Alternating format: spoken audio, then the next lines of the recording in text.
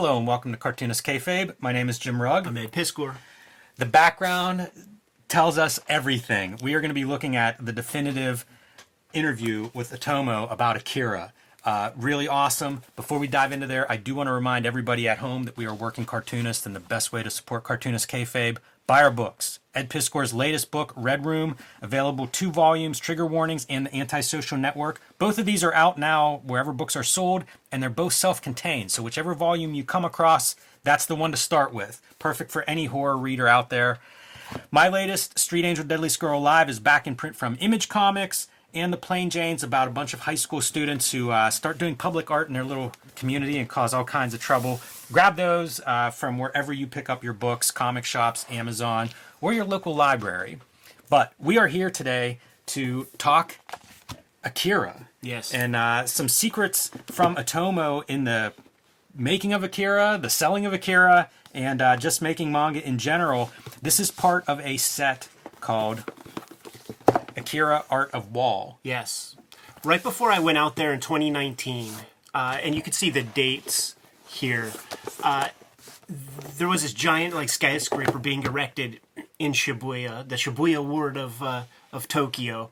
And rather than just have those planks of plywood to act as that fence to kind of create a perimeter around the construction site, you got to figure it's the year 2019, which is the year that Akira takes place. In Akira, the 2020 Olympics are a thing, and that was going to be a thing if there was no such thing as coronavirus and shit in Japan. So it was a big push to have the kind of like Akira's happening. Yes. And around this entire perimeter of this building, they did 3 giant murals that changed over time.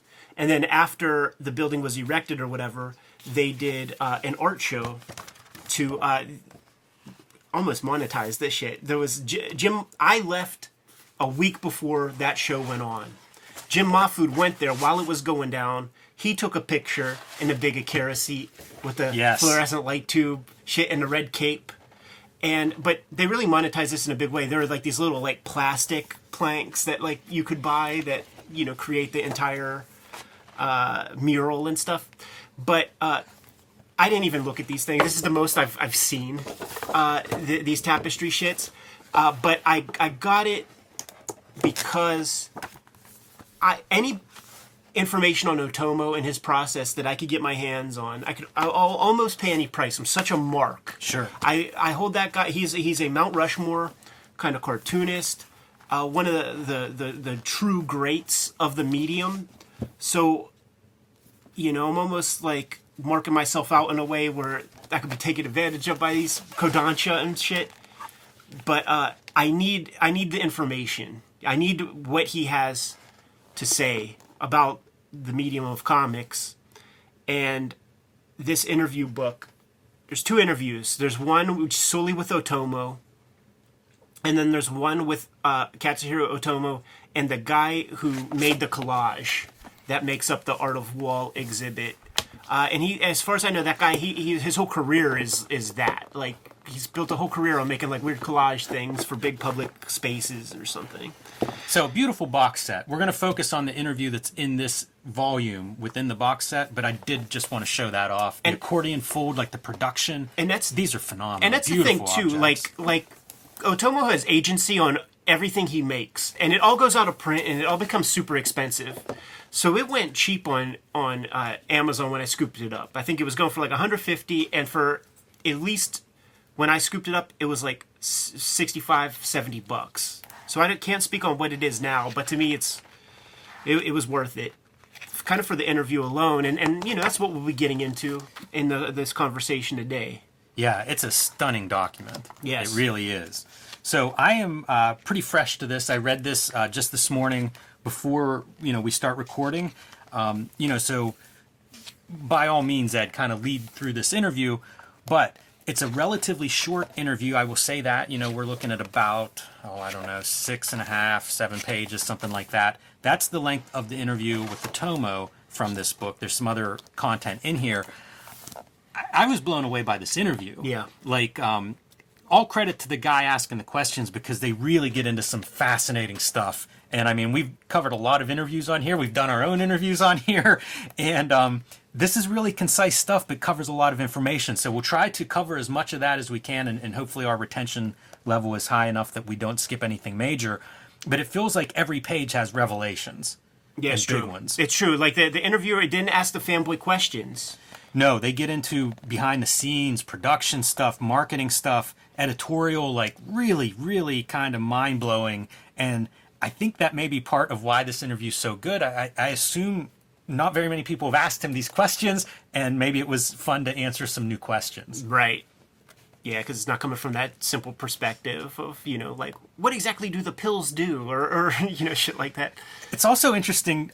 There's a sense of humility throughout, too. Right away, he's like, can I ask you some questions about Akira? And he's like, I don't remember much of it. It's, I mean, at this point, geez, we're looking at 40 years ago almost for the beginning. The interview, I believe, is 2019. That's when the building was up. Like, okay. like it's all relatively new stuff, like for this project. Gotcha. But one of the things that I noticed, we could start it off this way. One of the things that I noticed, and just kind of realized when I was out there in Tokyo this last time, because Akira's ubiquitous in its tankobon forms, and I realized, like, it made me respect the comics format more, because that's the only format that the Akira collections have ever seen.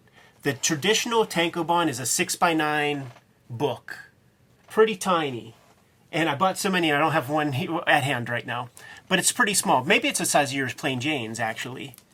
Maybe a little smaller, actually. Yeah, it might be. I was wondering, like, I'm looking up there, and I don't know if those Fists of the North Star are about right. They're bigger, but you can see this is the size we know it as, and that's the only size it's ever been, and that's very, very, very atypical for Japan. Japan is an island. They're not making any more land, and they sell billions and billions of dollars worth of manga. So this is a super thick. Each of these tankobon is at least 500 pages, and we find out that the first print run is 200,000. So imagine just the warehousing of that. That's could be insurmountable. I would love to hear, like, how many truckloads is that? Like, give me that number and what that translates to, pallets, because it's hard to even imagine 200,000 books, this size out there. And he talks about, like, when stores would have it, it would be 2 meter high. He would see stores that they would have 2 meter high stacks of those books, and being nervous that, like, will it even sell? Yeah, these are the Japanese versions. Yes, and you can see, like, the edge pages are painted color. The original books are beautiful, just as book design. But again, you see the size. 500 pages and approximately same dimensions as what you have here. So, man, 2 meter high stacks. How many copies is that even? Yeah. Like, that's what, 40, 50 books probably, right. So 200,000 copies. And that is atypical also, that he would wait 500 pages worth to collect them. It sort of lets you know his position just financially at that stage, because he wasn't rushing to have these things in a tankobon format. Typically, it would be maybe 10 chapters, and then you'd have your trade paperback. There's like 30 chapters per book here. So in some way, it's like leaving money on the table. In some way, it's an 18-volume set. If it was Fist of the North Star or One Piece or something like that. Dr. Slump was 18 volumes, and it's about that amount of page real estate. But he was holding off. He was in a position, Domu put him in a position where he could call his shots, and it is so atypical for a Japanese business person, like for a person to do that. You don't get out of line. You listen to your elders. You listen to the people at the higher position. And the thing that I discovered is, like, if you just don't do that, you could have a lot of advantages. It could make you a social pariah if you're wrong. He wasn't wrong. Right. Yeah, and I don't know, Ed, did you say that they showed up, the test printing showed up as the oversize, and that's Right. whenever he was like, this is how to do it? Yeah, and that's the thing. Like, we do have these Shonen Jumps right here, which is the typical size of a magazine. So it's comic book size. Akira showed up in Young Magazine, not Shonen Jump, but it's the same format. So this is the format that he got the test printings, like the stuff that they were showing, like, yeah, it'll look, you know, this is the kind of thing. He's like, oh, okay, yeah, let's keep it that size. They said, no, we don't do that. Like, Right. like collections are 6x9. And he's like, okay, well, we just won't do that then. He dragged his feet. We won't do that. And then what starts to happen is doujinshis show up, where people are collecting. Like Jeff Darrow, we interviewed him. He discovered Akira when it came out. He knew about Domu and stuff. And so, like, he was already at Hanna-Barbera. There's like Little Tokyo and shit out there. He's going to Kinokuniya bookstore or whatever's out there at the time. And he got a subscription to Young Magazine, had to pay probably $10 an issue every week in 1980. And he was just clipping out Right. the Akira chapters in Young Magazine. This is what people were doing out there, and it was customary. Like, if something's not collected, it's almost fair game in the Grays markets of like doujinshi festivals and shit. There's overlap with scanlation stuff that's sort of that way, you know, like where some of the scanlation is, if it's not in print, yes, if it's not in print, then, you know, it's fair game there, and once it comes in print, then maybe you take it down. Yeah. And so those fans would go and start photocopying these things and passing them around to the point that it won an award He won awards. based on the fan version. Yeah. And this is a good place to interject one of my recent projects. We've shown this off in the past, but I made 3 new copies of Fireball, Jamie Hewlett's 2000 AD book, and it's not been collected. So I like bookbinding, and ended up making my own versions of it because I want it to exist and I want to be able to read this. Yeah. And for whatever reason, I misprinted my first try, so that's why I ended up doing another round of these. But it's the same kind of concept, right? I wanted this thing to exist, so I made it myself. This is not mass-produced in a way that, you know, it's going to be eligible for awards or sold anywhere. But it's just that thing of, like, I wanted it. And that's what fans did with Akira before Akira was collected, because the publisher wasn't ready to do exactly what Otomo wanted done. It's amazing. The bootleg That's the aspect- lesson to me as a cartoonist, is like, stick to your guns. If you've got a vision of this thing, Yeah. really try to make that vision happen. And imagine Neo Tokyo this big. It just doesn't make sense. You were explaining this to me, and when you said there was no tankobon of Akira, I was like, oh yeah, the art's too detailed. Maybe Yeah. you just, the art, like, size-proofed it, which Right. isn't the case. No. But it does feel that way. Like, it would lose some if you shrunk it down that much. Like, you picked up an oversized Domu. Yeah. And I look at that and think, how could you possibly print this smaller? Because Right. it's so detailed, and it felt like I was seeing that work for the first time. Yeah. Because it was big and the details are so much more clear. And with Akira, it's impossible to think about it small. Yeah. Yeah, Yeah. it's out of control. So, like, from the very beginning, like, his vision with Akira, it just diverged from all common wisdom of, like, what it is to be a manga. So he answers questions that we presented from the last time I was in Tokyo, dude. And I went to the Yonezawa Memorial Library and dug out his copy, Mr. Yonezawa Sensei's fucking copy of Young Magazine, with that first chapter of Akira, where it showed the Neo Tokyo kind of countryside, like for like a Doppler radar kind of image, and it was completely pixelated, which is not in the book collections, and it's in that first episode. And I remember saying, like, did this guy paint each square?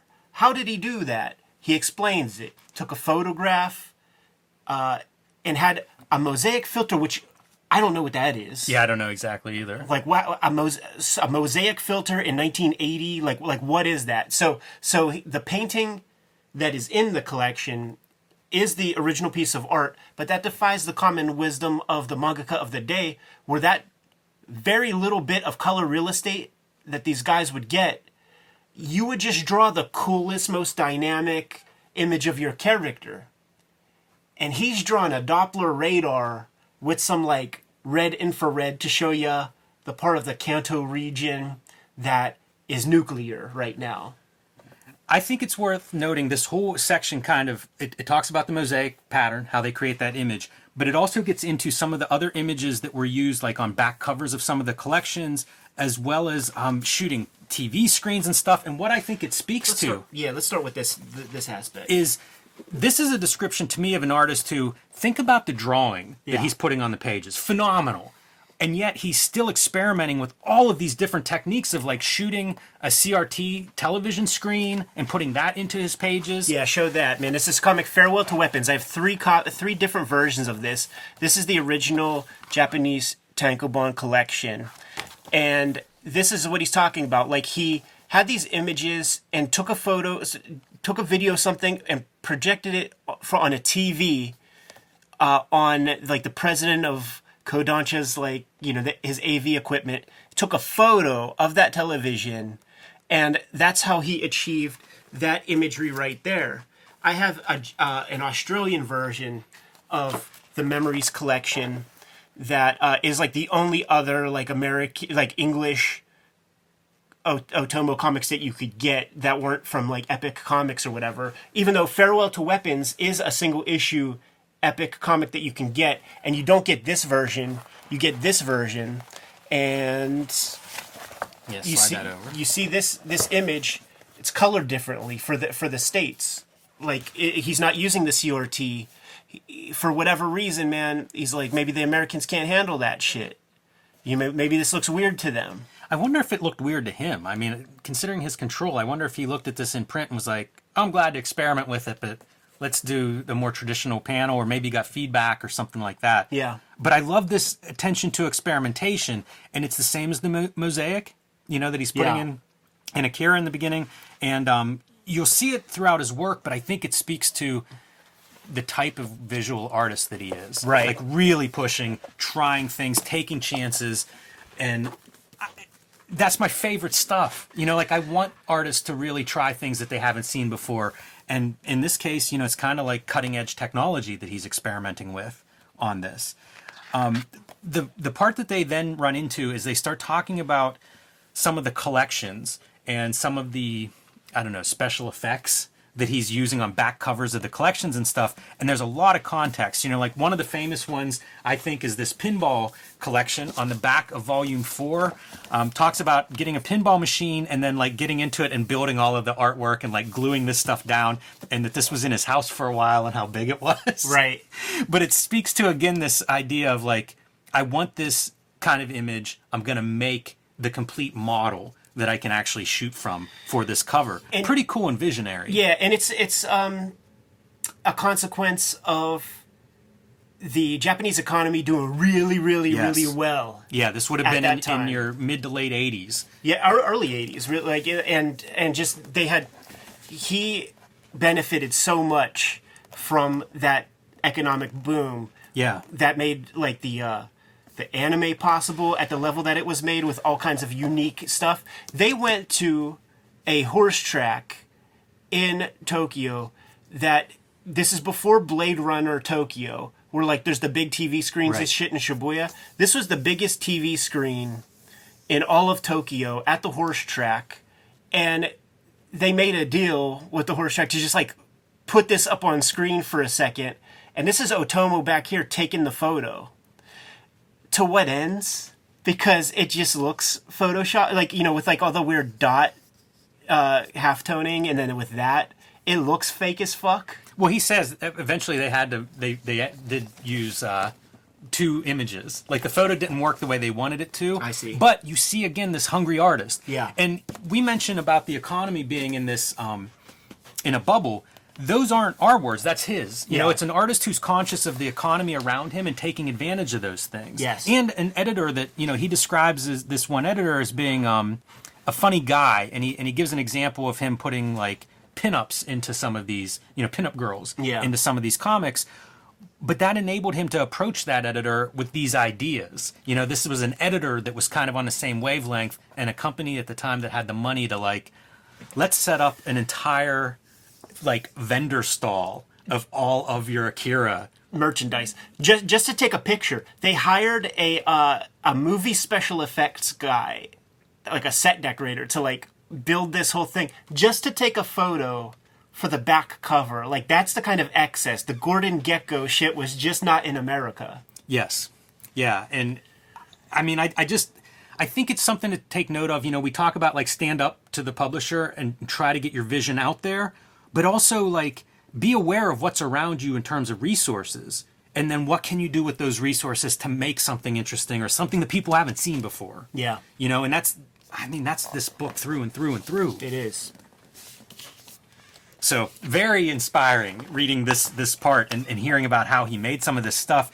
And I think there may have been some influence by the interviewer asks him about, is he being approached for all of these products? And he said from, you know, early on, like people are coming at him to make all kinds of stuff and he becomes very selective in what he makes, you know, for quality control and whatnot.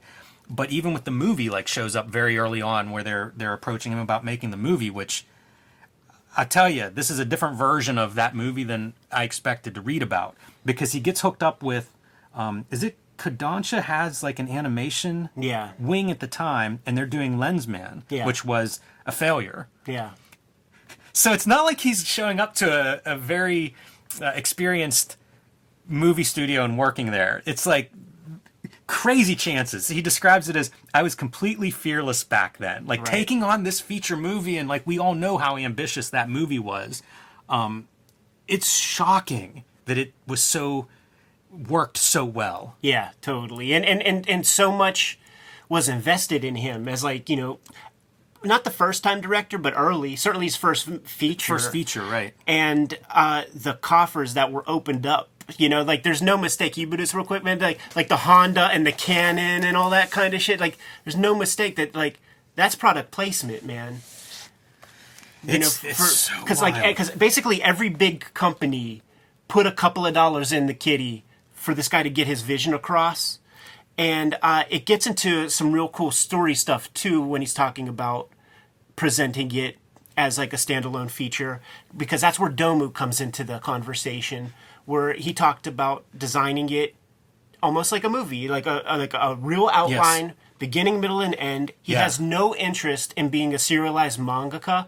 And the interviewer brings up, like, you know, there are some comics that have, you know, 100 volumes, and he scoffs, he laughs. He's like, see, that's no story. That's formula. That's a pattern. And what's interesting about that approach, and it actually put me in the mind of, like, Eddie P. as art school student in a way, because, like, one of the things that overwhelmed me a lot in art school was having respect for all the teachers and hearing diverging philosophies and being feeling like I was being pulled in a lot of different directions. And then you realize, like, you just got to do you. You got to be who you are. So he's scoffing at the idea of, like, the formula and having 100 volumes and stuff, but it, like, that's a model for somebody. Like Akira, for a lot of people. Like Akira Toriyama, like, he was happy to do that and benefited a lot. So, like, there's no hard law to it. You could find your lane and stick with it. And he knew that he isn't destined to be a guy staying up for 5 days straight to make his manga each week. He talks about Tezuka and Ishinomori, those guys who are like the dudes who have the biggest page count in the world, and how, like, all their assistants are dead already and shit. Yes. How sick they were. There's so much there. First, let me say, I love that description of, like, the art school experience of having these different philosophies. Yeah. I think it's so important to stress that for anybody. I know a lot of creators watch this show. Yeah. That's the thing. Like, there is no blueprint of, like, this is how you do it. Right. There's, you know, whatever's pulling you, you can probably find models of success in that direction. Yeah. And so I'm glad to hear Otomo kind of talk about that, you know, because certainly that serialized story seems to be the norm in a lot of manga. Yeah. And for him to, like, consciously not want to work that way and be so successful, you know, that's the lesson I want people to take. Yeah. You know, like, find the thing that you really want to do and find a way to make that thing work. It's funny because he does poo-poo it, right? But he spent 10 years serializing this thing that if it was anybody else, it would be maybe 20 volumes. So he Yeah. found a way to make it work like for himself within his own kind of taste levels or whatever. Yeah, and going then on to everybody working that way, or how many pages they could produce in a month, and him kind of coming up in that system as an assistant.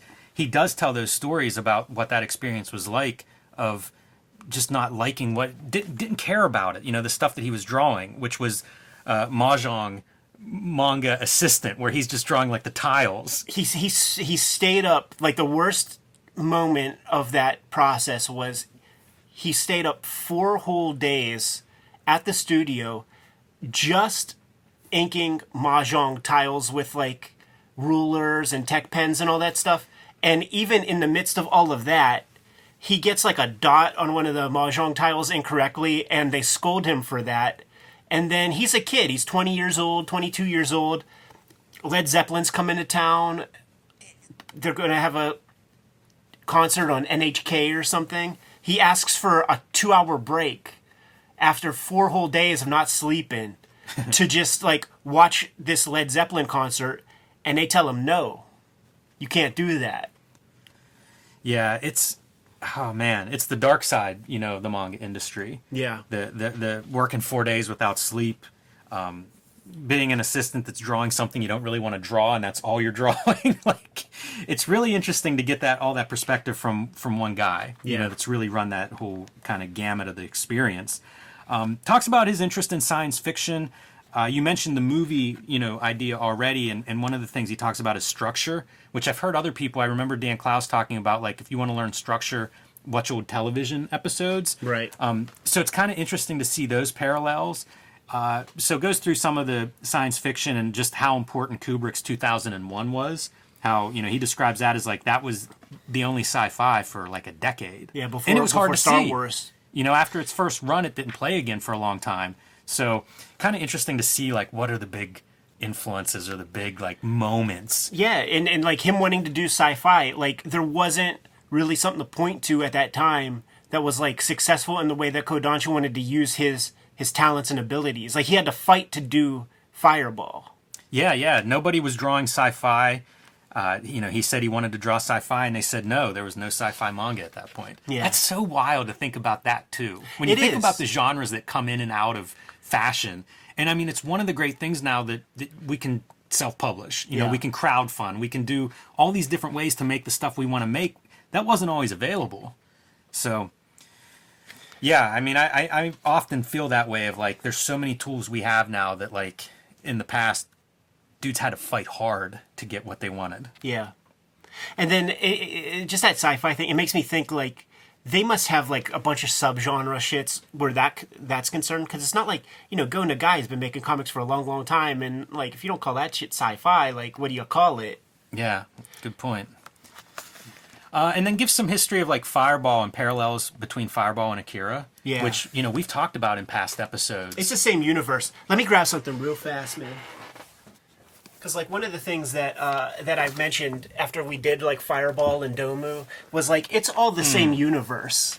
It's all like the stuff that happens in Domu is like the first part of the story.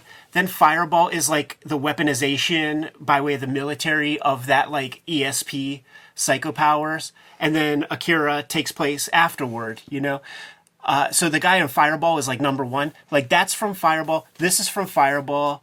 The little old dude is up here somewhere. Yeah, Old Man Cho is right there. This is Old Man Cho's mouth. It's the kids when they're like ghosts at the end of Akira. There's Akira there. So it's all Fireball, Domu, Akira making up this imagery, corroborating my thought. Yes, visual confirmation Yes. right there. Yes. What a spectacular And collage. I showed this up. People are like, oh, Yeah. that's just from the Art of Wall. This is not from the Art of Wall. This is a drawing that Otomo did years before Art of Wall. So get your shine box. Wow. I would have assumed that was a collage. Interesting. So, again, it's a guy that's kind of doing what he wants to do and fighting to get there. Yep.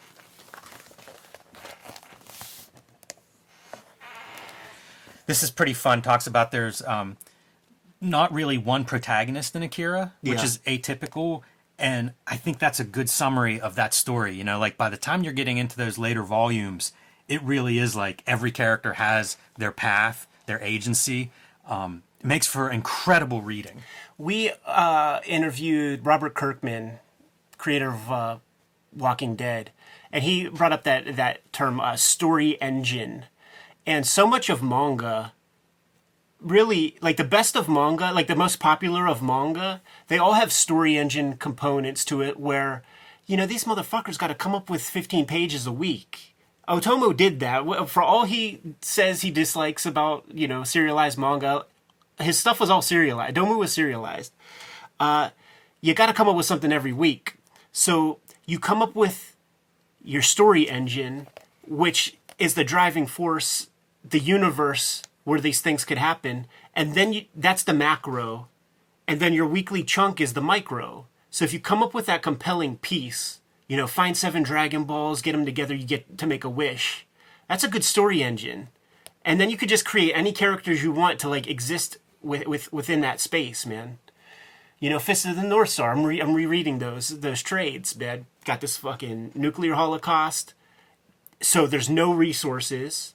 Everybody's fighting for resources, and it's got to be brutal. Like civilization's done, so now brawn is going to supersede brains.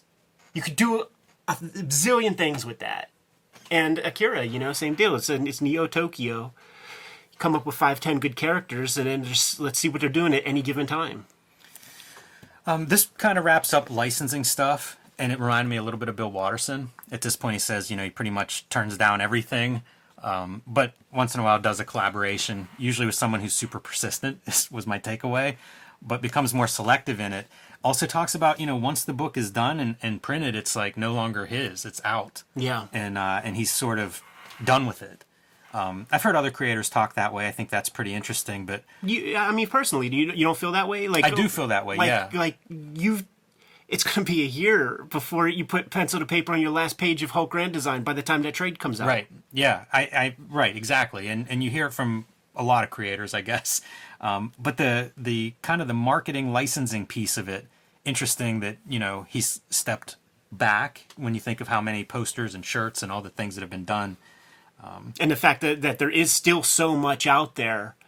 But you see it because like the most popular of manga, like they're these like cyclical industries unto themselves where the comic points to the anime, points to the video game, points to the action figures, and that's like the basic ones. And then you got like, you know, that Kinnikuman eyeglass holder, gashapons, shirts.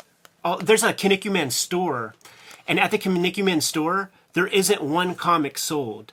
It's wrestling jackets that are like reversible of like the different teams, and shirts, and all, you know, $500 statues. Not one comic is visible in the Kinnikuman stores. That's shocking. Yeah, it's all the merch. Wow. Prints and stuff. So I think that's, you know, that covers this interview. We forget anything in here that stood out to you? No, just another one of like the fun aesthetic things is talking about like after he won the battle of like this book is going to be printed bigger than, you know, traditional tankobon. Then he's like, well, the sides of the pages have to be yellow on this first volume. And they're like, what? And he's like, yeah, like I want there to be color blocking on the books. So he basically is just like, when he gets something, he's asking for more. And I respect that because like the average creator is very timid and will allow themselves to be led by the nose a little bit, like thankful enough to just get to be published. But he like won this battle. He's like seeing how far he can take things. But there is a positive benefit to that in a lot of ways, man, because anything that deviates from the norm has a cost, has a financial cost to it. So now he's getting Kodansha more and more and more invested into this thing. So they have to sell it. Like, so it's going to, you know, it's not, if they're betting on the wrong pony, it's good money after bad. But if you're betting on the right guy, you create, you know, something massive. And that's what he got out of them. He got good promo dollars after that, to the point where they can buy time on the screen at the Jumbotron. Yeah, it's kind of neat too, for all the intricacy of that story. When he's talking about those color edges, they ask him if he had the same color, in mind for each volume, and he says he just knew that he wanted yellow for the first one, and thought it would be weird, if they were all yellow, and so he wasn't thinking further than the first one. And then once it came out, and it was like, oh, I just decided the colors on the spot. After yellow, blue, third one should be orange. There wasn't a big plan. I love that there's still room for spontaneity and sort of him discovering stuff along the way through the process. When I think of Akira, it feels so precise. Yeah. So I like that there's some spontaneity there. And they get into the back covers that we talked about a little bit, and just kind of like his vision for the books themselves, the book collections. And he says, I wanted the book to be something that would look cool if you carried it around. It's such a great description, and I feel like, again, to all the makers that are watching, think that way. Dude. Really think that way. Because I don't know that we always do think that way. But you always notice, like, at the festivals, when there's a real sexy book, you see it in people's hands and you know it, Kind of like when we were at CXC, that Ryan Alves dude, like, he had that Batman vs. Bane comic, and it had that super bright background, that back cover. And I saw people walking around with that, and I'm like, it's a perversion of Dick Sprang and shit. And I'm like, what is that book? Yes. And I saw that in people's hands and was like, what is that freaking book, man? And then he came by and hooked it up, and it's like, yeah, that's money. Well, great interview. So much information in there. Hopefully some stuff people out there can use, and hopefully some answers that, the questions that we aren't the only ones who had these questions. Yeah. Clearly. Yeah. So what a document. Very awesome. Very inspiring. You came over this morning. I'm like, dude, you gotta just sit down and read this, because I feel like it has to be an episode. And I know that a bunch of the makers out there are going to be appreciative to hear about, some of the stuff that's unearthed in the conversation. Yeah, absolutely. Good to go, Jimmy? I am. K-Favors, like, follow, subscribe to the YouTube channel, hit the bell. We'll notify you when new vids are available. Jimmy, tell the people what's out there, man. Street Angel, Deadly Squirrel Live, fresh new printing available now. Plain Janes, the adventures of a bunch of high school outsider artists kind of disrupting the status quo in their little town. Hulk Grand Design. Eventually there is a large, oversized collection coming. I don't know when, but pre-order that one now. It'll get here eventually. And join me on patreon.com/JimRugg, where you can see a lot more of my comics, art, and how I make the comics I make, and download out-of-print zines and mini-comics there. Red Room, Trigger Warnings, Red Room, the Antisocial Network, Murder on the Dark Web for Fun and Profit is the name of the game in Red Room Comics. And each of these trade paperbacks, each of these tankobon, contain 4 complete self-contained stories. I'm working on the next round of Red Room as we speak, and I'm serializing those comics on my Patreon. $3 for the archive, more than 350 pages worth of stuff up there as we speak, man. Less than a penny a page.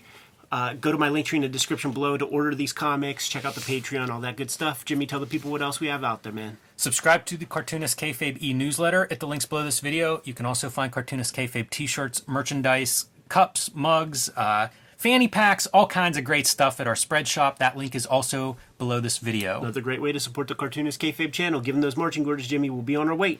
Read more manga.